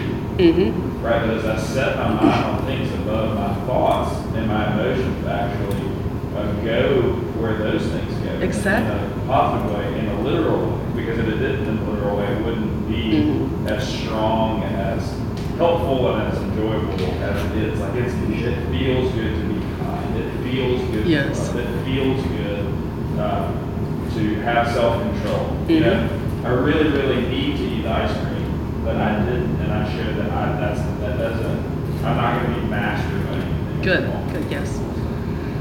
Exactly right. So final word, I haven't touched on depression, but I wanted to very, very briefly. This is a big oversimplification probably, but I think of depression as depletion. Anxiety is a state of high burn. We're burning through our energy really fast. And if you've ever had a panic attack or a moment of real intense anxiety, how do you feel afterwards? Exhausted. It burns through a whole bunch of fuel. Depression is when you are burned out. There's not much left, right? And so you look at your to-do list and you're like, I can't. Because you've got nothing left, it feels like, right? So when we are depleted, we need to fill the tank back up. And depression can also, and often is, due to a lot of cognitive mistakes. It's never going to get better. I'm such a loser. Nobody likes me, right? We plug those depressive, sad kinds of thoughts, hopeless kinds of thoughts into the emotion factory. We're going to get that emotion, okay? But for a lot of us, depression actually comes from depletion. We just wear ourselves out and there's nothing left. How do you fix that? Sleep, right? Good sleep. Your brain replenishes neurotransmitters while you're asleep at night. Dopamine, the feel-good one, is the production peaks at midnight, but you need to actually have been asleep for a couple of hours to get that full blast. So if you're not going to sleep until 1 and 2 in the morning, you're not getting it, right? Getting a much reduced, replenishing of your happy neurotransmitters. How are you eating? Are you eating healthy foods? Are you giving your body the fuel that it needs to keep up the pace? Are you exercising? And the community is a huge one. Are you isolating? When we get depressed, what we want to do? Pull away. Don't have the energy to deal with people. That's the worst thing you could do, right? Yes, step away temporarily, but don't disengage. So when we end up depressed, we need to drop back to the basics. Focus on basic self-care until the tank's filled back up. That's all I've got for my slides. Do you guys have any other questions? I've got time to hang out and address them if you want. I know, I told you. I hope it wasn't too much. Only had the one shot at giving you this stuff. So I've emailed the slides to Rob. If you want them just as kind of a memory jog, he can email them to you or hand them out, whatever you want to do. Another question, I just want to say thank you. I wish I had everything like this sooner, so I really appreciate it. Yeah, absolutely.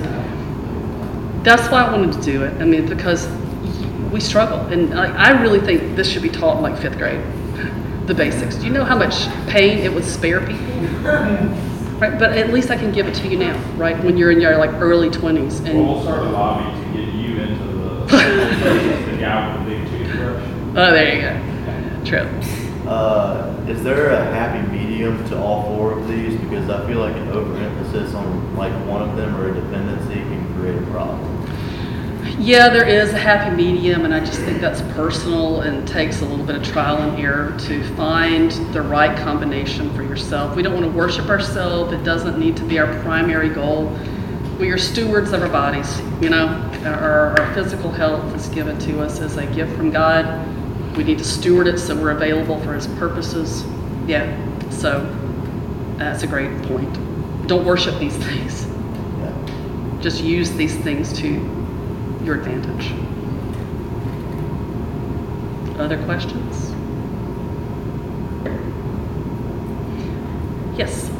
So, I always considered anxiety and stress to be different things. Are they the same? I think they're related. I mean, stress is, again, in the way, and these are just how I define it, right? Stress is anything that places a demand on you.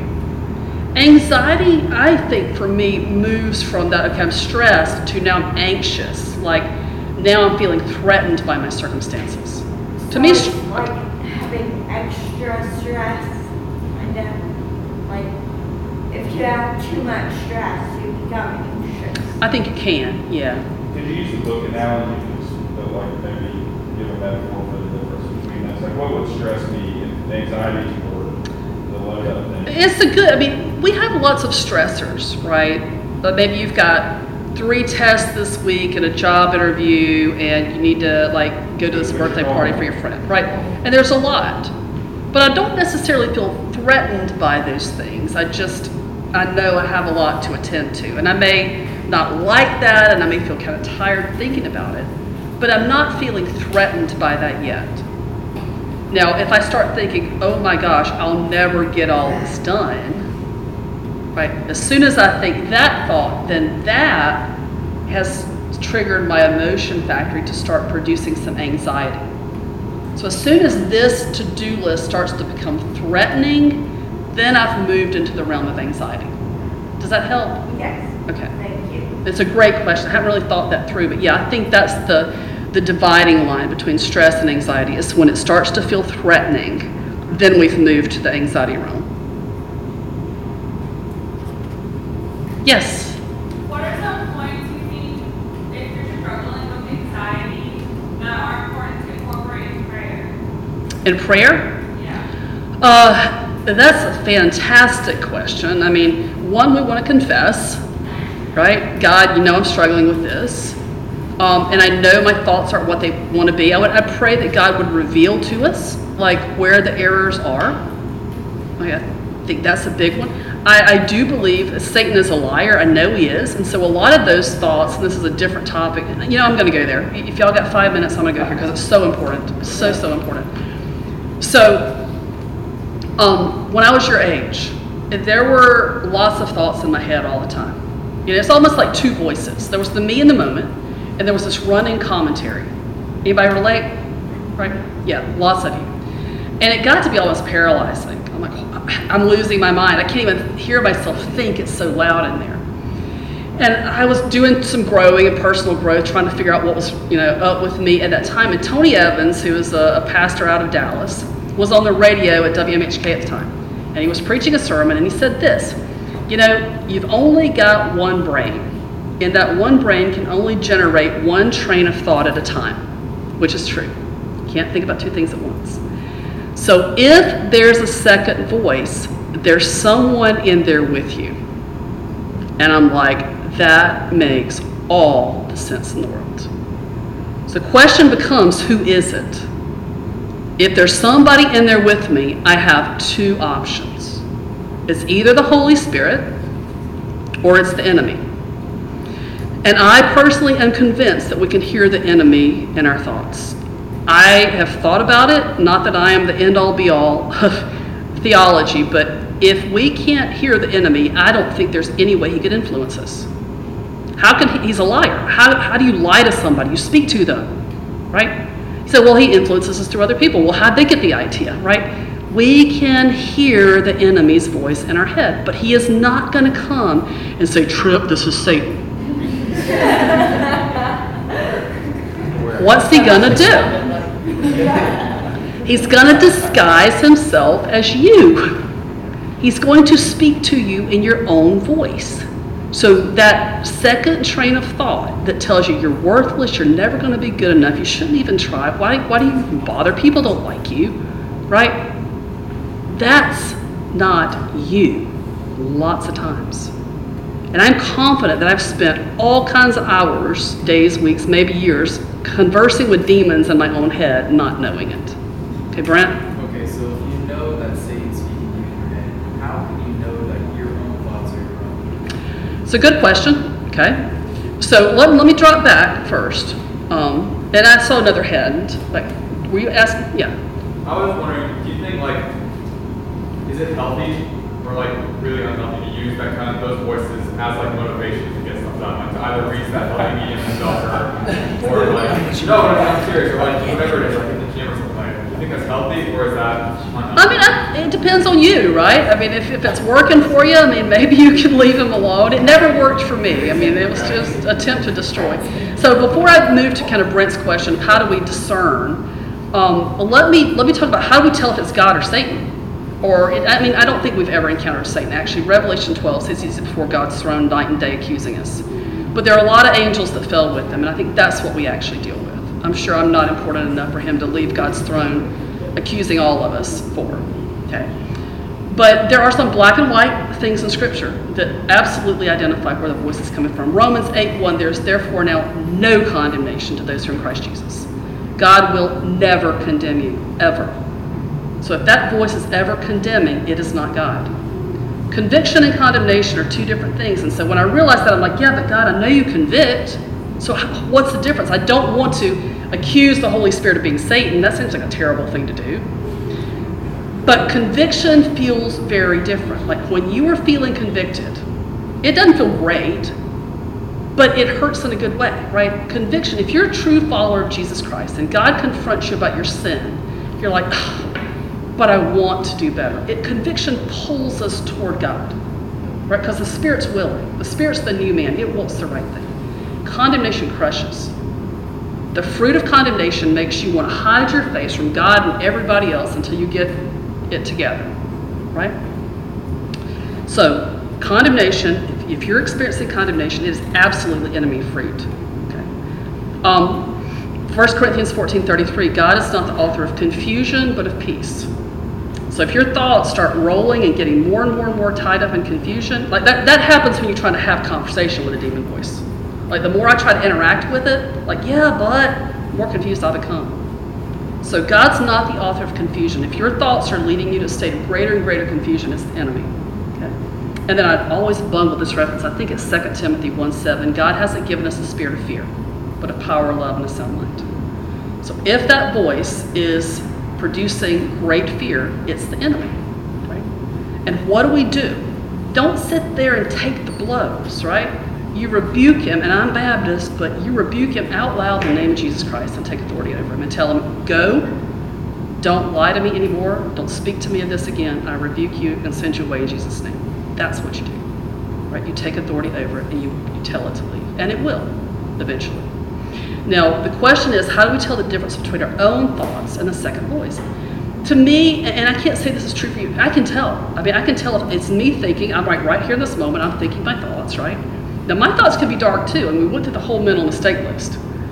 So I think Satan whispers things like, you're worthless, and we think, I think that's right. I think I am worthless.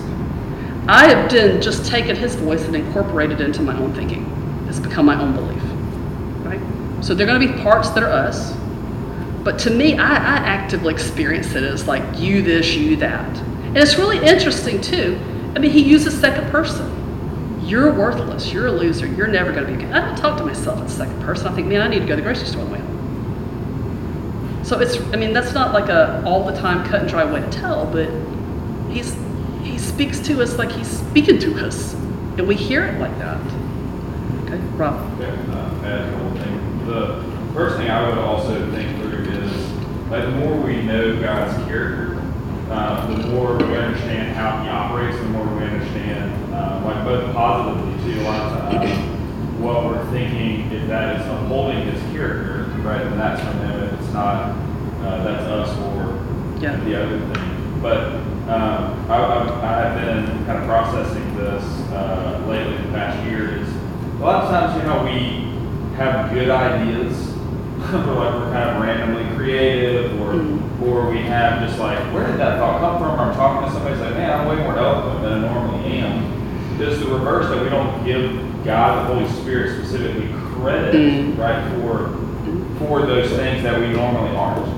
Like, we know ourselves, we know what we aren't, and so often we just kind of dismiss it as far as like understanding God's activity in our life, in particular our thought life. Yeah. Helping us. Right. In all kinds of situations where He wants to bring His Spirit to bear. Yeah. I think you're exactly right. We see that fruit, right? And we don't recognize it for what it is, that He's being active in our lives too. Or that is our meditating on truth, right? That we see the bad train, and I've shared with you several times that I meditate a lot on different parts of Psalm 23. Like when I'm anxious or fearful, right? The Lord is my shepherd, I lack nothing. When the enemy is saying you lack everything, you're no good, you're worthless, you shouldn't be doing this. You know, He's like, no, the Lord is my shepherd, I don't lack anything. And there's lots of That's the whole point, right? You shall know the truth, and truth will make you free. When you catch these lies, whether it's this voice that you're hearing that's leading you to feel condemned or confused or afraid, or they're your own mental mistakes that you're able to recognize, the solution is truth.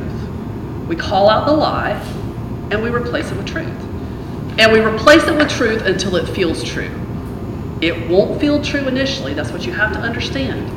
You can take all this away and start using it, and it's going to feel wrong. But we addressed that already. All that means is your brain is rejecting the change that you're making. You keep doing it, it will accept it. It has to. Anything else? All right, guys, thanks for being here. I'll be packing up. If you got any individual questions you want to ask me, you're welcome to come up. Then If we you can do didn't that. get handouts or just for telling somebody later in the week about this, I'll print some more out, leave them up here.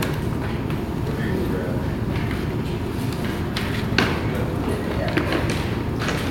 Hey, was this recorded? Was? Are you gonna send out that recording? Sure. If it took. I'm gonna send it to like 40 people.